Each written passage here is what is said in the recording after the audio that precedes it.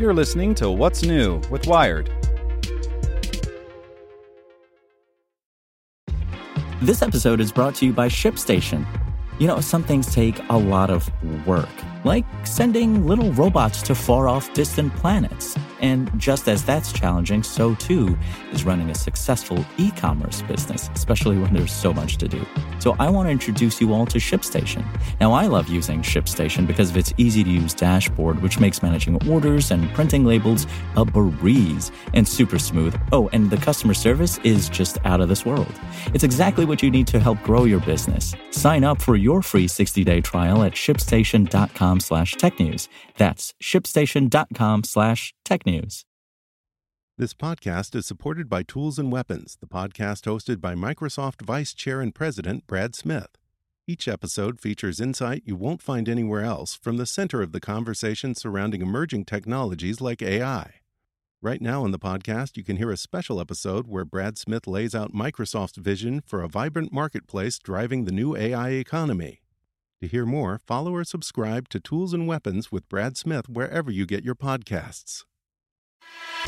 Here's today's spoken edition of Wired. Palo Alto Networks has the broadest, most comprehensive cybersecurity for private cloud, public cloud, and SaaS environments because secure clouds are happy clouds. Protect yours today at go.paloaltonetworks.com/secure clouds.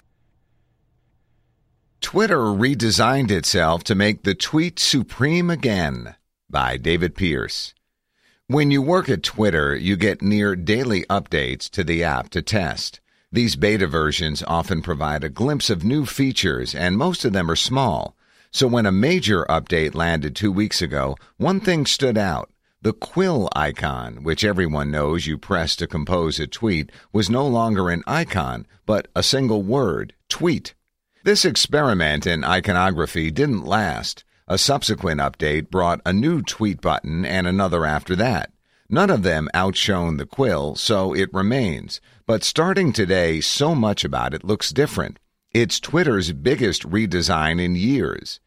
Every solid gray icon is now a lighter outline drawing. Headers now appear in bold to help you navigate more easily. The home icon is still a birdhouse, but it lost the perch. You'll see just one hole instead of two. A little less birdie, perhaps? Round avatars help distinguish users from tweets. Retweet and like counters update in real time, letting you watch tweets go viral. And the reply button gave way to a speech bubble that Twitter hopes is clearer in its purpose. Despite the changes, Twitter still feels like Twitter. And more than any one change, the redesign makes a statement about the platform. The look of the tweet button isn't what makes Twitter, well, Twitter. Neither is the shape of the avatars, the shading of the icons, or even the character count.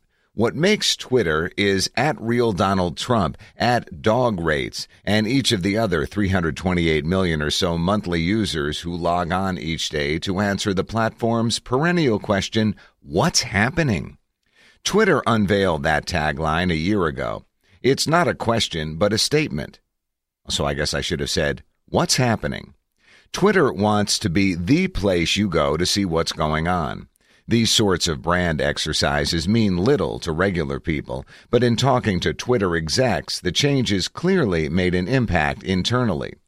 Nobody knew what Twitter was for, says Keith Coleman, the VP of Product. Or rather, they knew it was for 1,000 things. It was for chatting with people, for sports, for whatever. It's very clear now. After the rebranding, the product and design teams thought the time was right for a makeover.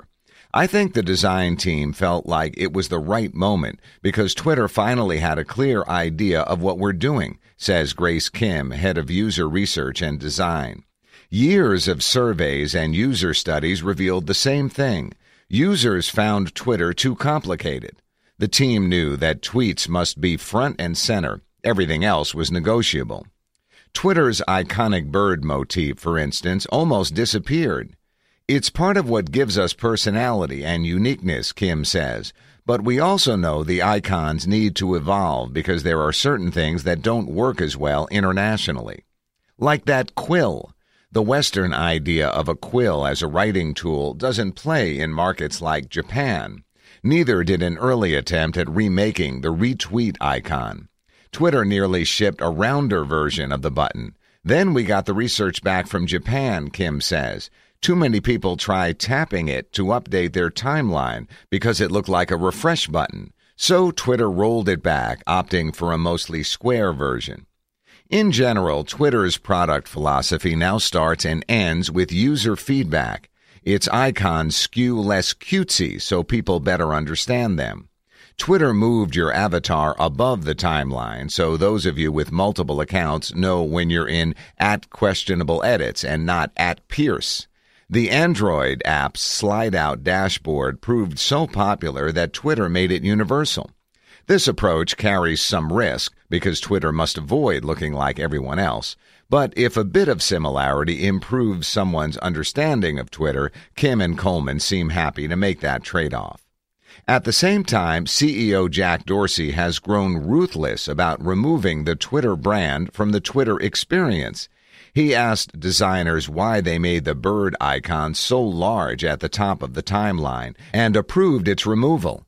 He attended design review meetings, checking out icons and UI tweaks, always asking if the new approach was Twitter enough. We want the content to be front and center, Coleman says. It's about what people are saying, what they're posting.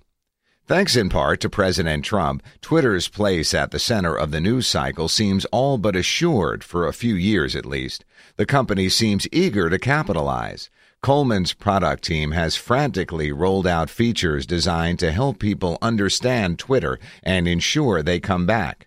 Twitter's most existential issues concern abuse and trolling, which neater icons and a slicker interface won't solve.